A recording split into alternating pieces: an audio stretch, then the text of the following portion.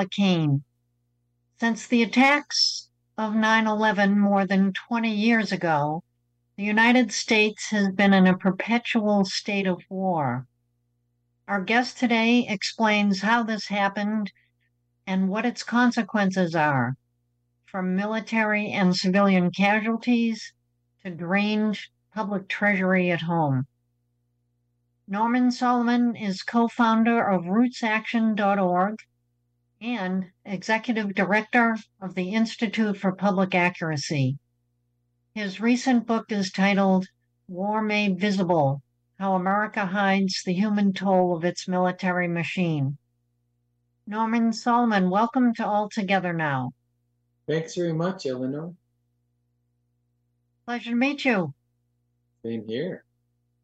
So I'm curious, this book is very intense about the high cost, human cost, financial costs of perpetual war, and not a cheery subject. And also you're kind of going up one of the biggest mindsets that there are in terms of what kinds of policies we should be pursuing in the United States. Why did you choose to write this book? Biggest mindsets indeed. As you say, I decided to write the book for that reason, really, because it's so ever present in our economy, in our culture, you might say in our psychology day to day of the US society that inevitably affects us in so many ways. So I thought that in a lot of respects, it was like the water that we're swimming in. And sometimes we're told the fish don't think of it as water, it's just natural. And what Martin Luther King Jr. called the madness of militarism is taken as natural so routinely. We've lived through, certainly I have, I'm about 70 years old, I've lived through as an American one war after another, beginning with the Vietnam War. So here we are speaking in December of 2023, and the United States is at war, even though we're often told we no longer are at war. Right. And so I think our current military budget is about $880 billion. Is that right? That is correct. That's the Pentagon budget. And the way that the bookkeeping is done and the media report it, that number does not include some other important line items that end up being in the annual spending. And as I say in the book, I don't call it defense spending, I call it military spending. Unfortunately, a lot of it has nothing to do with defense.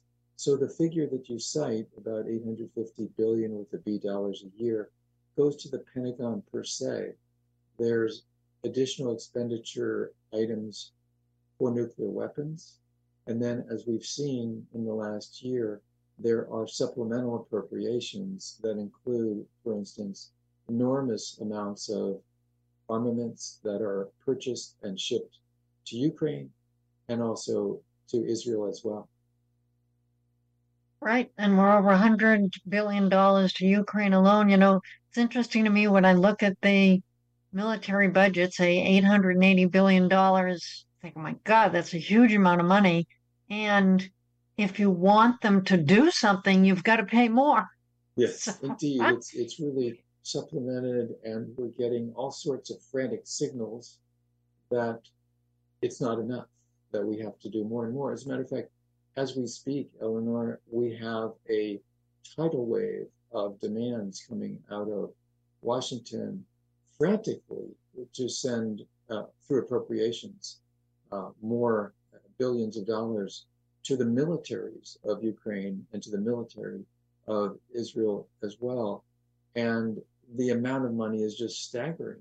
Whereas whether you live, as I think you do, in Massachusetts, and I live in California, or any other state of the United States, you don't have to go very far to see where people are lacking in adequate funds for healthcare, education, housing, elderly care, child care, so many different ways that we're lacking with funds. So whether you want to refer to it as a moral, an ethical, a spiritual, a political issue, it boils down to a situation that Martin Luther King Jr. described, I think, very well in 1967.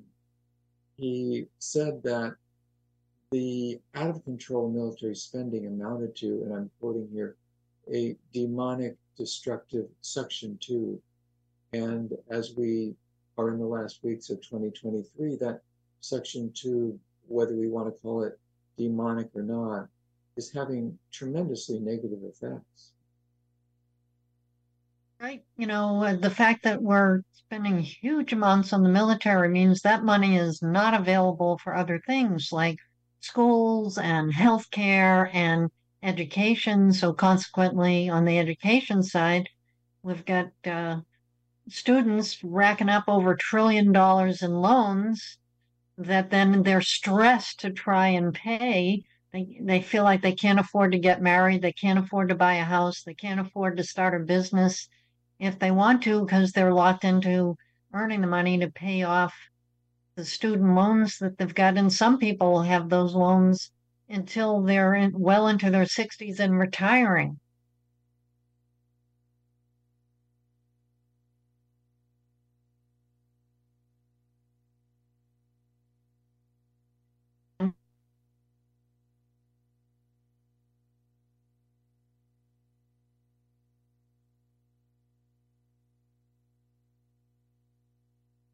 And get more then it's actually bleeding dry a lot of other areas and impoverishing communities and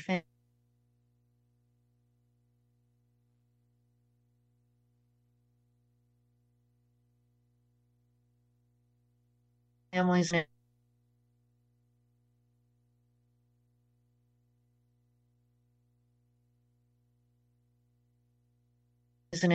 and 10 countries where the U.S. outspends it and it's increasing rapidly.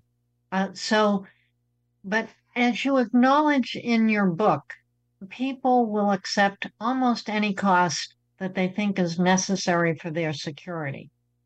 So, um, how do you think we're going to change this situation?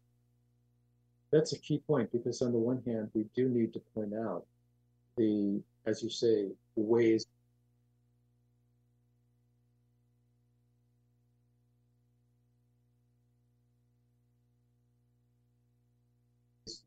And that's a key point that is inadequately, put it mildly, inadequately mentioned overall by members of Congress, with some rare exceptions, and also by mass media. And there's also the illusion that this makes us safer, it makes us more secure, where in many respects the opposite is the case. The US foreign policy, unfortunately, could be summarized as being in search of enemies. If you really go looking for enemies and you make some more and more, you're going to find them.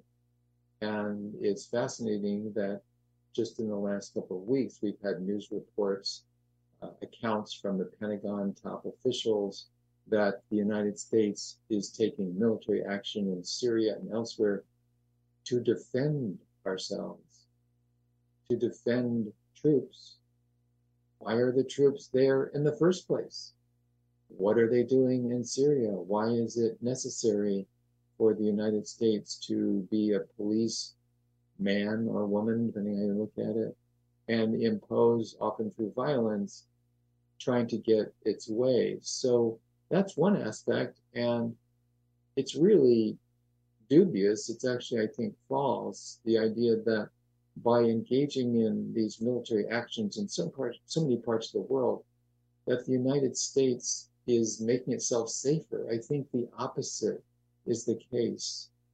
What goes around does come around. Some people would call it karma. Some people would just call it a law of nature, just call it human nature, that people don't generally feel receptive to the message through actions, in effect, do as we say, not as we do. So when the United States invades another country and then says you shouldn't invade another country, or blows people up and then says you must not blow us up, it just doesn't wash.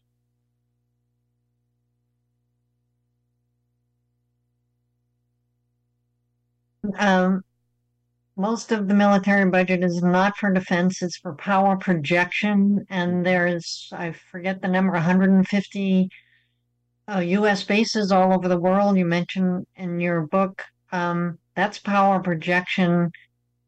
And at the same time, the US has real enemies. I mean, we've got people in the Mideast training young men to come along, training them to hate the United States, training them to be terrorists to try and blow us up. And we saw that it did happen 9/11 right in New York City. So we have real enemies. What do you say to people who say, well, yes, it's a high cost of military, but if we don't try and keep strong through a strong military, then how do you propose to keep Americans safe? Yes, it's a very good question. Actually, it's 750 U.S. military bases overseas, 750. Oh my God. and and Thank you.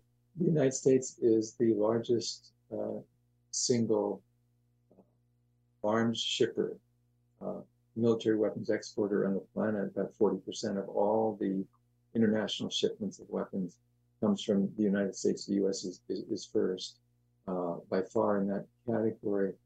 We have The United States has so many enemies in large part because we're making enemies. We don't have them as some kind of natural occurrence. People don't wake up in Pakistan or Iraq or anywhere else and generally just say, hey, I think I'll hate the United States just for the heck of it. There are reasons. And the use of drones, for instance, literally terrorizing when people lose their loved ones, if they're injured, if they undergo trauma because of US drone strikes, because of military actions, then they're not going to have warm and fuzzy feelings towards us. Obviously, they're going to feel that the United States has done horrible harm to them and their loved ones. And naturally, as would be the case if the shoe is on the other foot, they feel angry and maybe they feel hatred and maybe they wish to undergo a process of revenge or striking back or that sort of thing. It's really stunning, as I mentioned in this book, War Made Invisible, that when we actually look at the numbers, and of course people aren't numbers, but these figures do help us understand the scope of the problem. After 9/11, when the US embarked on what it has called a war on terror, the conservative figures coming out of the Cost of War project at Brown University tell us that about 950,000 people have been killed by the post 9/11 US wars, and almost half of them are civilians. So if we take that number, a bit more than 400,000 civilians have been killed by US military actions since October of 2001. That's pretty stunning. So those are just the direct deaths. The Brown University studies found 4.5 million total deaths indirectly because of these US-led wars after 9/11. So what if those 400,000 civilians hadn't been killed by the United States? What if those 950,000 people had not died as a result directly? It's logical that we would have a lot less enemies. Right. So you're talking about the human cost of U.S. military actions and being so far flung and engaged in so many different areas. Um, yeah, you kill a terrorist, then you have five terrorists take their place because, their loved ones are now have a vendetta against the United States. Yeah. So, um, point well taken. It's interesting to me if you look at the United States, just even over the past 30 years, we had big tobacco had ruled for decades since World War I, pushing nicotine, addictive cigarettes. and promoting them on television with these ads and getting half the country hooked.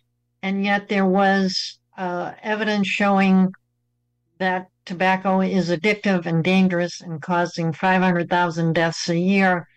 So there was a mobilization of citizens to challenge that and to put restraints on. You have to be 18 years old to buy cigarettes, or certain restrictions, and the payout by big tobacco for the damage that they caused.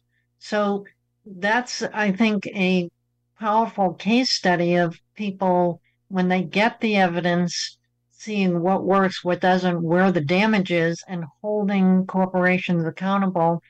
We're kind of on the front edge, I think, of that with big pharma, which for years had the veneer of, oh, we create the medicine that helps sick people heal.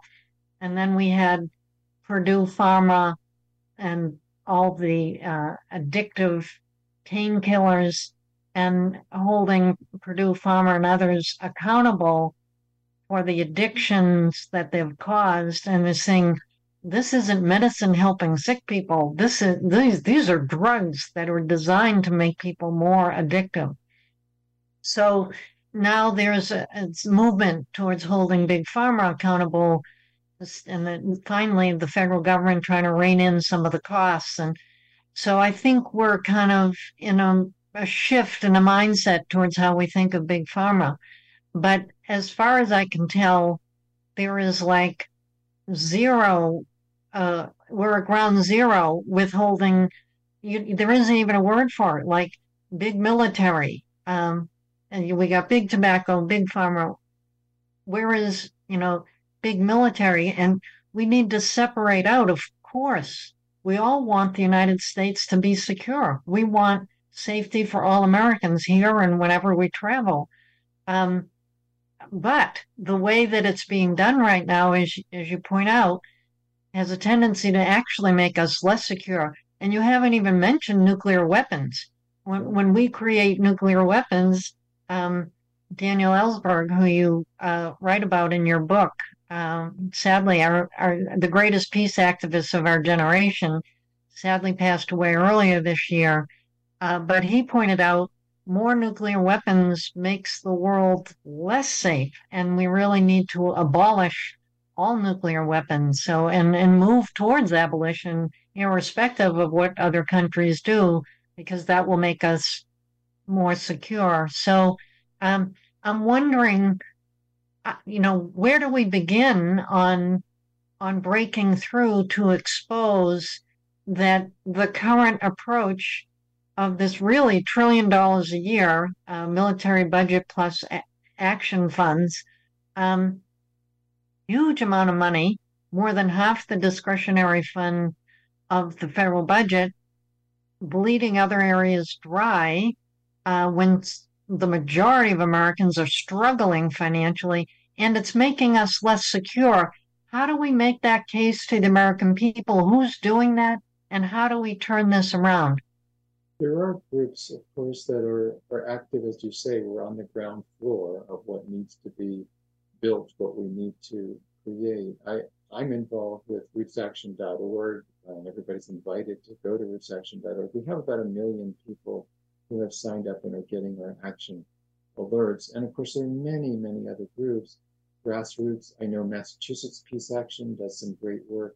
And in states around the country, people have been very active, but there is a bit of a, pardon the expression, David and Goliath, not to be pugilistic about it, David and Goliath relationship between the huge amounts of the military spending and the propaganda, you might say, messaging, and what grassroots people are concerned about and really care about, and they're trying to move in a positive direction. When we get to these issues, I think that the education and the public information that will come from the grassroots, not from on high. The power to change won't come from on high, and the information flow that's most desperately needed won't come from above.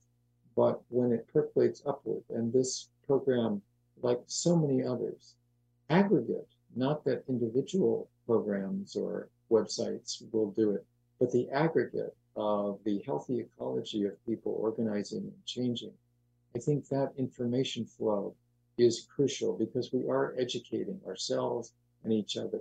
So that's the basis, that's the groundwork, the understory, you might say, for the growth of the kind of movements that we need. And then there is the organizing capacity that is largely untapped.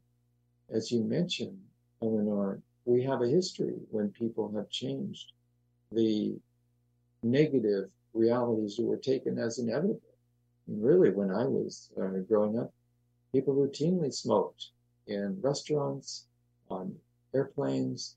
There were advertisements on TV for cigarettes, and there was no warning on cigarette packages. And those changes happened only because people fought tooth and nail nonviolently and effectively to make the change. I think on militarism, we're at a very early stage of what's necessary. And a lot of it has to do with political power outside the electoral arena and also inside. And when we look at the elections process and people who are elected, while being nonviolent and being very affirmative and respectful, it's really essential that we stop being deferential to people in power because they, through their appropriations and policies, have life and death decisions on their desk. And when we unduly defer to them, we're buying into a cycle of destruction rather than creative human energy coming to the fore. So I really believe that when we organize effectively, as I say, not necessarily in the context of elections, but including in the lobbying and electoral process, that means a mind shift. That means taking seriously the idea that our senators, our members of the House, they're supposed to work for us.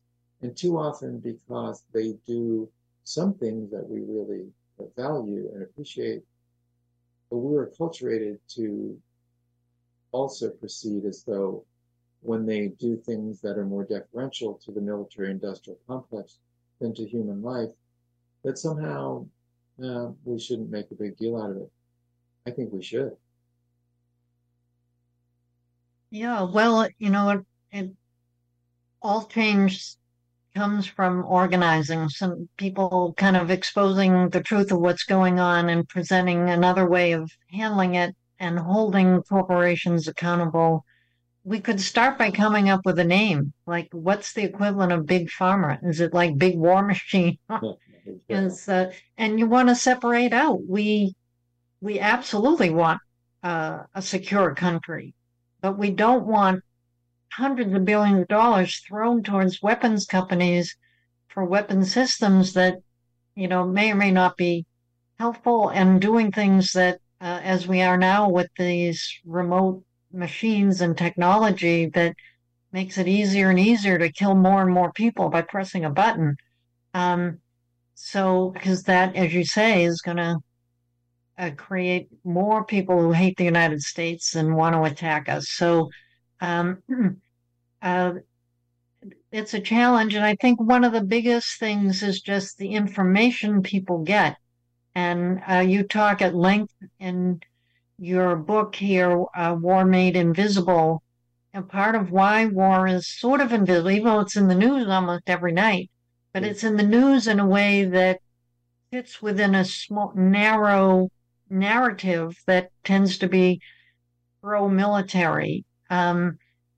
Talk a little bit about uh, what's the role of the media here? Like, why is the media glorifying violence? It can actually, they have been hard on some of the tobacco companies. They have been a little bit hard on some of the pharma companies, although they're big advertisers on television.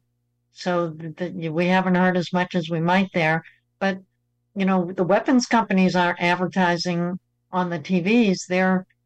They got a constituency of members of Congress. That's who they're focused on. And they've got a lobbyist for every member of Congress. There's a lobbyist for the big war companies. So what's happening with the media? Why are they falling in line with a pro big war machine narrative. I think you put it well that another way to say it is that war is visible and invisible in media at the same time. The image of war might be quite present. We might see flickering footage, we might see photographs, and so forth. We might get audio on NPR or something. That is pseudo visibility. It doesn't mean we're really seeing what war is about for human beings. And I make the point in the book in some detail that there are some victims of war who are humanized in media if they are killed and injured by official enemies. So Ukraine would be an example. Civilians are really adequately covered. They are well covered in terms of their suffering in Ukraine because Russians are killing them. Whereas when the United States invaded and occupied Iraq and Afghanistan, it was very rare to have a humanized amount and type of coverage by media. And the why, as you say, there are economic and social reasons why, in general, with some exceptions, US mass media are very favorable towards US military actions. And when you stop and think about it, we routinely and appropriately hear ISIS or Islamic Jihad or Al Qaeda referred to as groups that engage in terrorism. But, and I virtually never use the word never, but to my knowledge, the major media outlets of the United States, by which I mean the multi-billion-dollar huge outlets, have never in their news reporting referred to the US military as engaged in terrorism. Well, experientially, if you have a drone overhead where you live and it is killing people, and they're 24, those drones are 24/7 buzzing overhead, droning, so to speak, that's a form of terrorism. And civilians, as I mentioned, several 100,000 dying as a result of US military actions. If we're going to have a single standard of words, then that is terrorism, or can be. If we're going to have a single standard, we now have that example in terms of Israel, where Hamas definitely has engaged in horrific terrorism. It's inappropriate. It is totally inappropriate word. What happened on the 7th of October was terrible terrorism. What the Israeli government is doing and has been doing for 2 months in Gaza, if we're going to have a single standard, that also is terrorism, and on a much larger scale. Having killed, we know, 16,000 people, civilians, in 99% of them being civilians in Gaza, and about 40% of them children. So we know upwards of 5,000 children have been killed by the Israeli government. I never hear US mass media referring to that as terrorism. So we have an Orwellian split here in terms of how our words are used. And to extend from there, we just in the last hours have had a vote in the US Senate to fund with military aid the Israeli government. So you have US senators acting as essentially accomplices to terrorism. That's a very harsh, sad reality. It's hard to go up to our senators and say, why are you an accomplice to slaughtering of civilians? Even though that is an accurate description, it's very accurate. There's only one person in the Democratic caucus of the US Senate who voted no, and that's Bernie Sanders.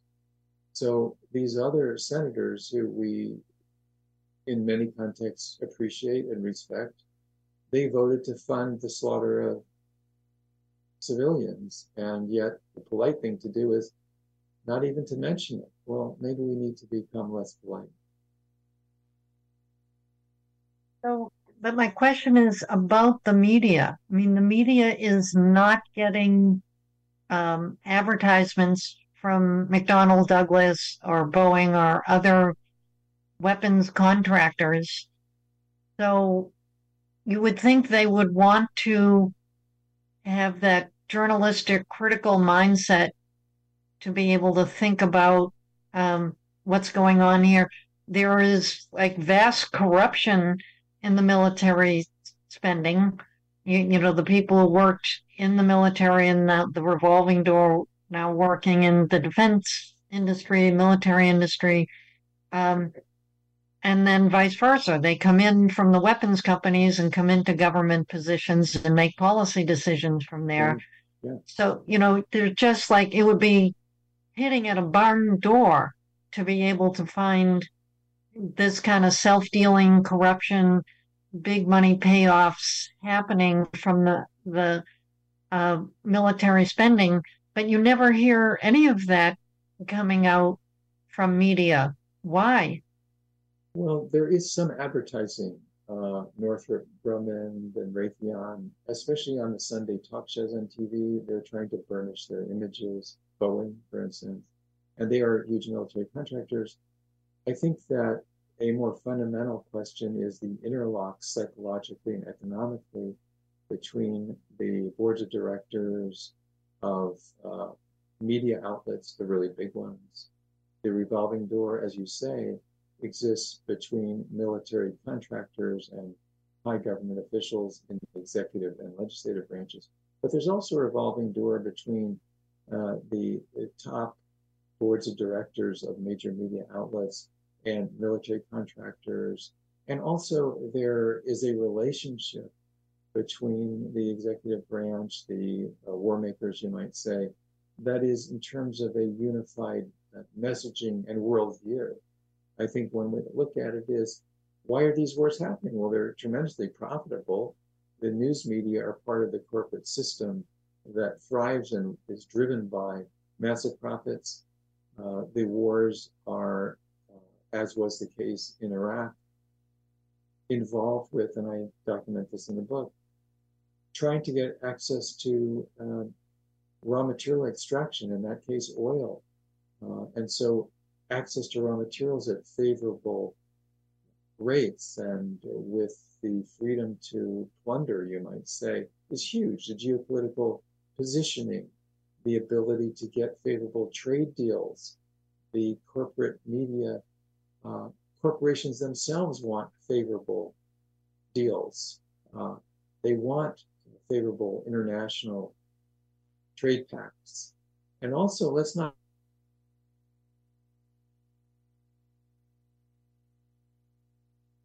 regulated or ostensibly regulated by the FCC and antitrust regulation or non-regulation.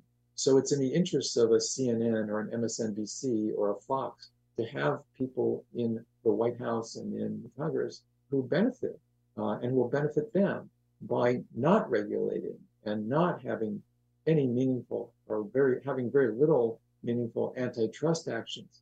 So these corporations that may own large media outlets and own all sorts of other enterprises with billions and billions of dollars of assets, they benefit from militarism and they contribute to the members of Congress. As you mentioned, they have more than one lobbyist. They have 700 lobbyists at last count.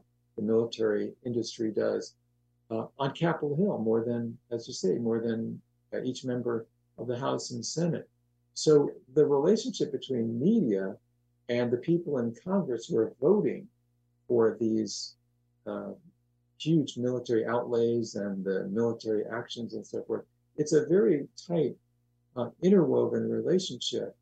And let's not forget that to be trashed in US media by failure, for ostensible failure to vote to defend the United States or attack its enemies, that's very dangerous for your political career also.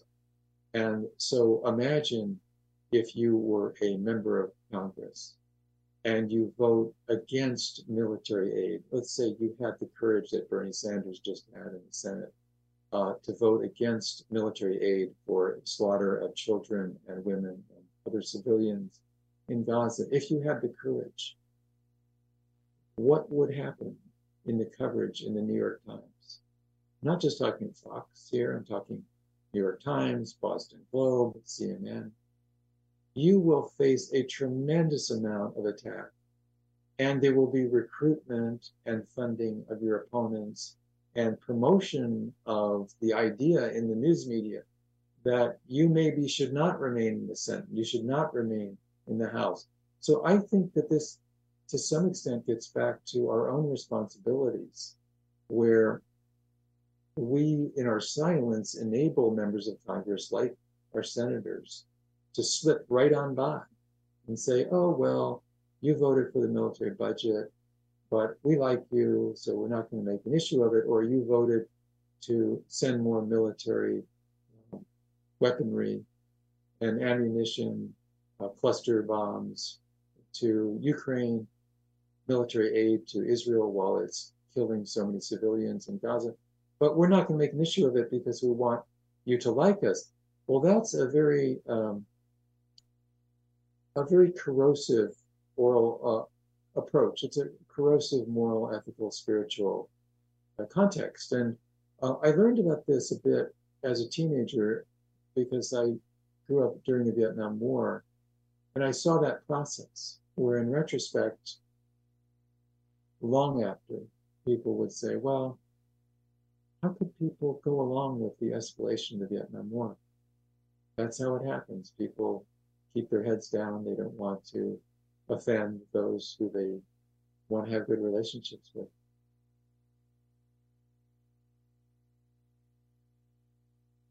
Right. Well, there is that, as we were talking about, the mindset that security equals military strength, and therefore you've got to vote for the money for the military strength if you want to keep Americans secure. Until you shift that mindset, that will be the kiss of death for anyone in the House and Senate, as you say. You know, Bernie Sanders is very well known and highly respected in his home state of Vermont. So it's probably not going to be fatal for him, but it could be for almost any other elected official in Congress. You know, it is interesting you talk in your book a bit about that there are occasionally some tough, independent-minded reporters at decent media outlets that do challenge the war establishment. What are the impacts when people stick their head out and challenge the narrative? It matters. It's good. It has sometimes positive effects. And yet, as I mentioned in the book, and as you know from reading War Made Invisible, I stress the reality that in media we have repetition and we have omission. And the essence of, if you will, propaganda is repetition. I give an example. If you've watched a fair amount of TV over the years, you didn't see, if you watched, that is, you watched commercial television, which is almost all of it. You haven't seen one McDonald's commercial. You haven't seen 5 McDonald's commercials. You've seen a lot of McDonald's commercials, for example. And that's because I think it's a truism that the essence of propaganda is repetition. And so the images, the code words, the catchphrases, the ideas, the attitudes, they are cumulative in terms of their impact. And on the other hand, the omissions are also cumulative in their impact, what we don't hear. We are, maybe as humans, in part, we have a tendency to not think about what we virtually never hear about, and we aren't stimulated to or encouraged to. It's been said that news media maybe can't tell you exactly what to think, but can tell you what to think about. And the independent reporters have made a huge difference. And at the same time, they're an island in a sea of repetition. And that's where, I would put it this way, there are cracks in the wall, and those cracks are very important. But just because there are cracks, it doesn't mean there is not still a wall that has enormous effects, both what is part of the daily media messaging and also what is left out. Right.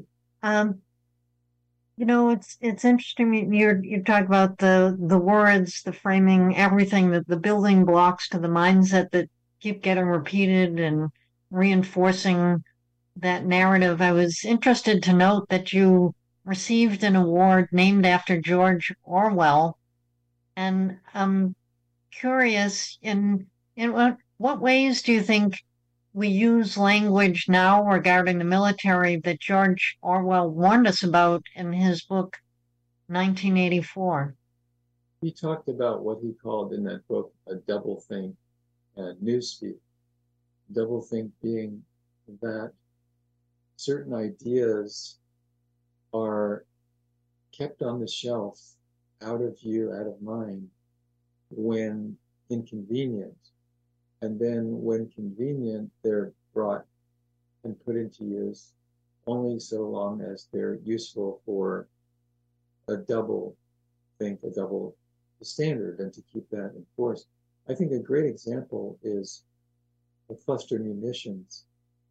People listening to us may recall that when the Russian government sent its military into Ukraine, that cluster munitions were reported to be used, and wow, they were denounced quite appropriately. These are some of the worst weapons known to humanity in terms of warfare. And the White House even said that perhaps that was a war crime, and the news media of the US condemned it.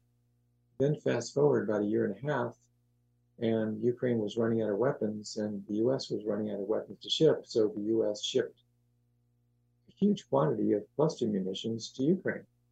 So that's a great example of a doublethink. And newspeak is a way of euphemizing meaning, certain words, as Orwell said in an essay on the English language. Words don't make us have sloppy thoughts, but they can make it easier. And so, as you know, I give in the example in the book defense spending. Well, if we call the military spending defense spending, then we're already down the road towards a, so to speak, Orwellian idea that even when it has nothing to do with defense, if we call it defense, somehow we're encouraged to believe that it is. Right. And of course, the classic George Orwellian line, war is peace. And the kind of that sense of, well, we have to be perpetually at war if we want to have peace.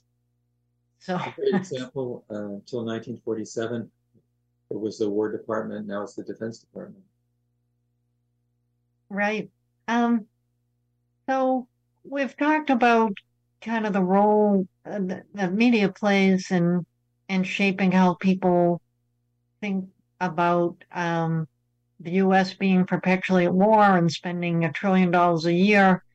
Um, what do you think is the first step on getting on a path to change the media's relationship with the government, the military, and the American people? Supporting independent media is very important, and challenging what's called mainstream media. Doing the research, if you have a critique of a media outlet, go through a Gandhian approach, present your concerns, try to have dialogue. If the dialogue is not fruitful, then nonviolently escalate, publicly challenge, expose, denounce, engage in protests. That's part of, I think, what's key to address existing so-called mainstream media, while also building alternative vehicles both to make that critique and to be a good alternative to the dominant media. I'm a big supporter of the media watch group FAIR, Fairness and Accuracy in Reporting, which people can find online at fair.org. And FAIR is doing a great job of the research and the challenging of corporate media. Yeah, no, those media outlets are vital, and unfortunately, a lot of them are shrinking. Even local newspapers dying off in droves, even big newspapers dying off. So we need to have more of that. You know, it's interesting to me. I might have missed it in your book, but it seems to me there is a simple way to stop the war. I'm not saying it's easy, but I am saying it's simple. And that is if we would actually follow the Constitution, which the Constitution says it is Congress that must declare war. It's Article 1, Section 8 says it's up to the Congress to declare war. If we actually did, I mean, that was a major construction and new governance by the people who founded the United States, because up until that point, it was the king would say, "We're going to war," and he'd bleed his people dry with taxes, and then pay for the wars that he would go on. But the hope in the founding of the United States was if they put the power into the hands of Congress, which would be more responsive more immediately to the American people, they would be much less likely to vote for war. Unfortunately, we've now had, I don't know what the current number is, something like 10 wars that Congress has never actually authorized. We have illegal wars happening now where the U.S. military is involved, but the Congress has not declared war. So, what do you think about uh, that remedy of calling on the American people and the members of Congress to enact the Constitution, which says it's Congress must declare war if we go to war?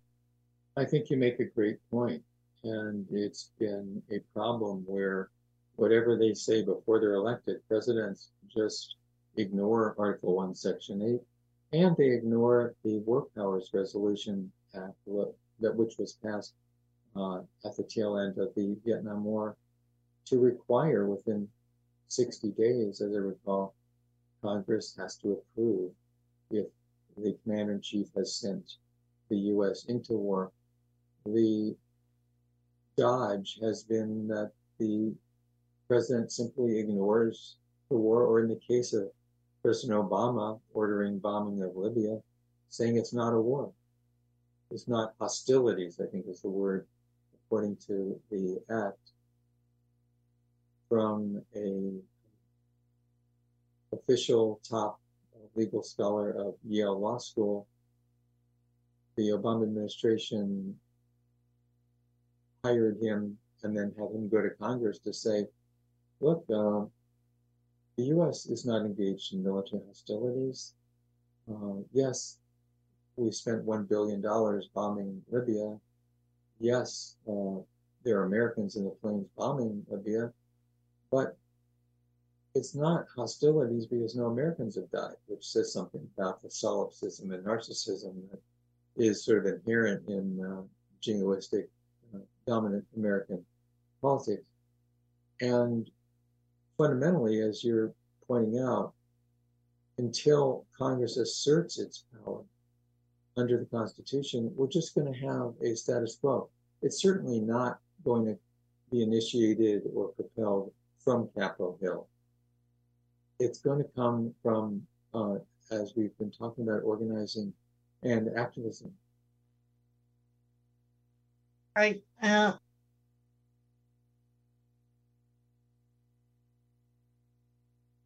Up to which says Congress must declare war. Read Article 1, Section 8. It's very clear. There's nothing fuzzy Right? about it. So, yes, we definitely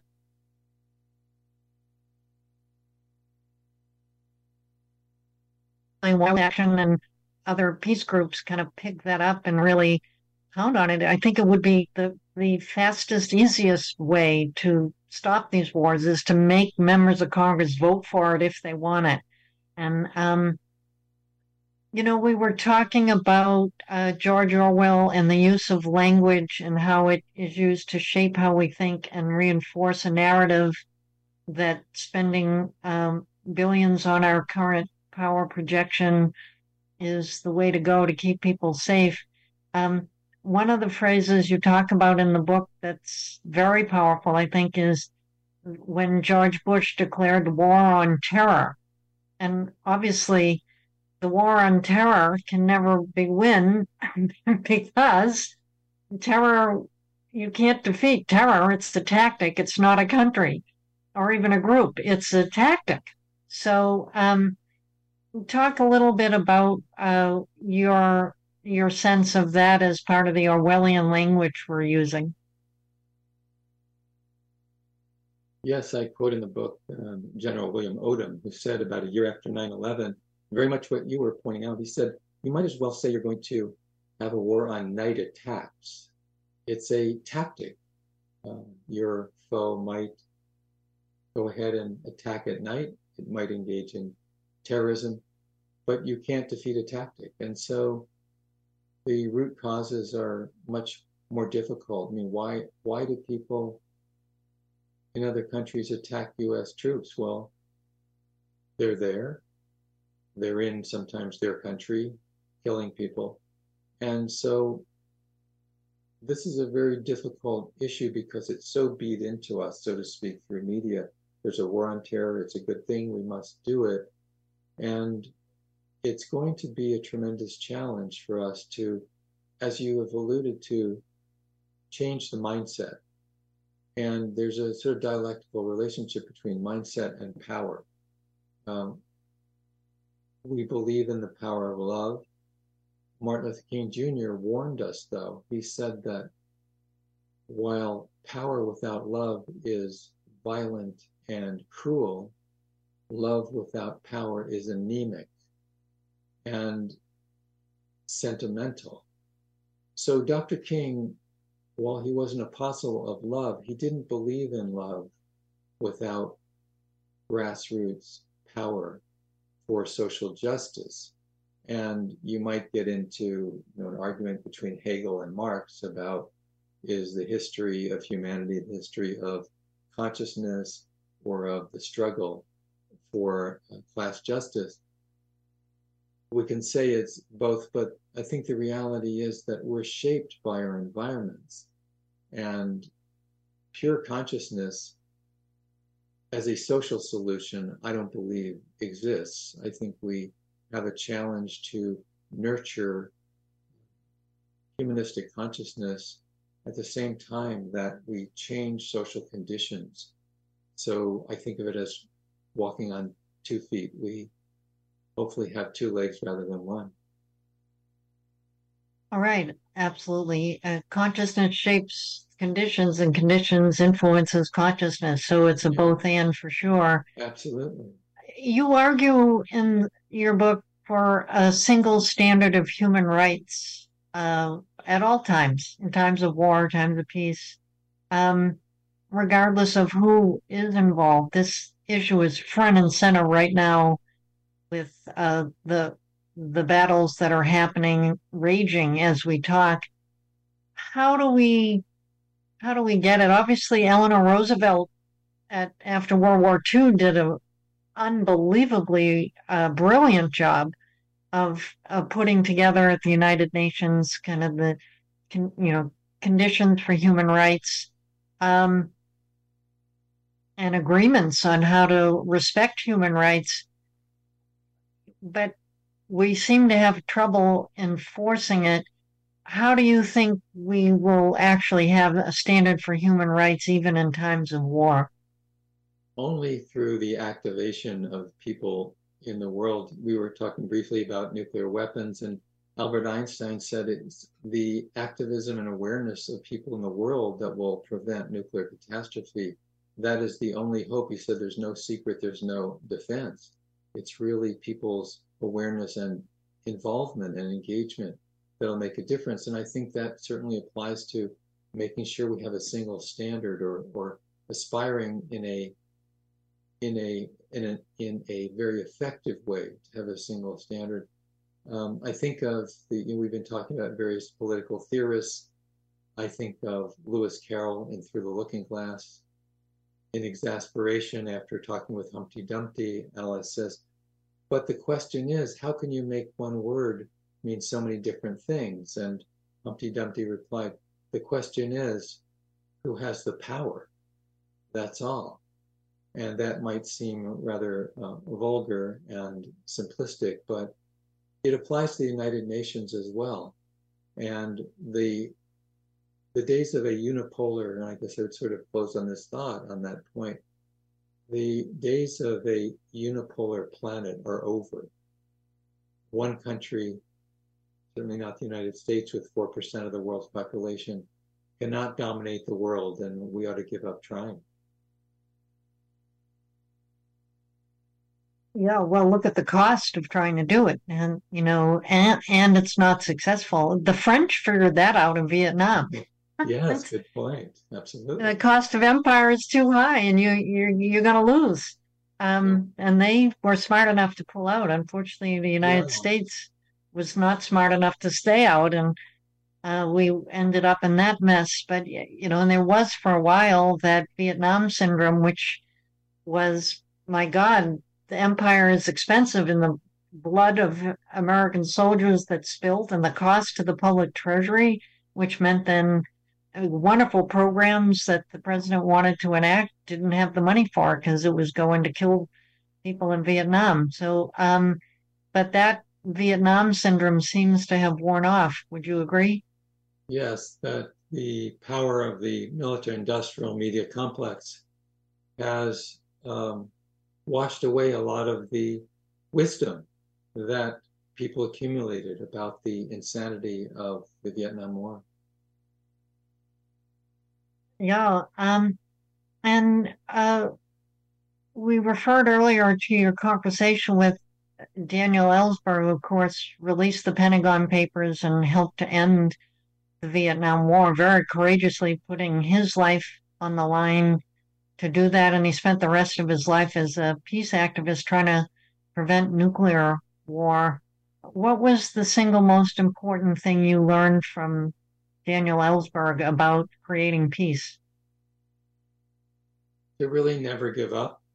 Every day he would talk about, think about, learn about what has happened and how we can make a better world. Yeah, and he certainly did that for the 50 years after the Pentagon Papers every day.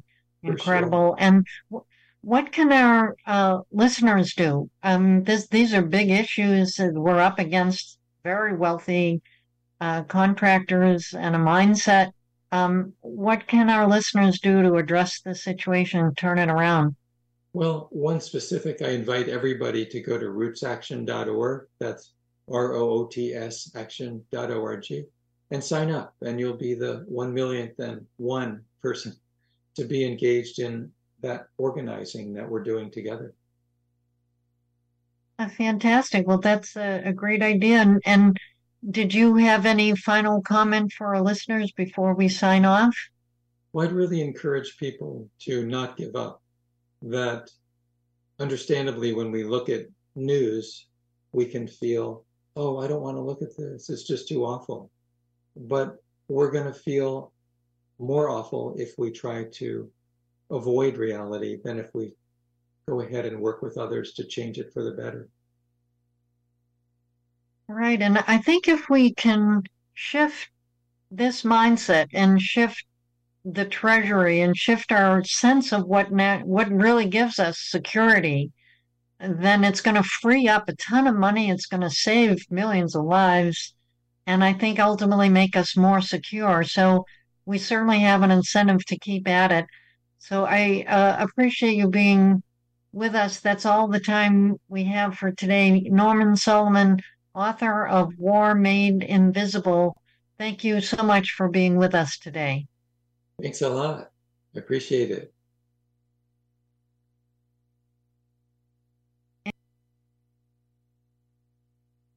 For All Together Now, they're available in the PRN archives. I'll be back next Thursday. Thank you so much for joining us. This is Eleanor LeCain with All Together Now.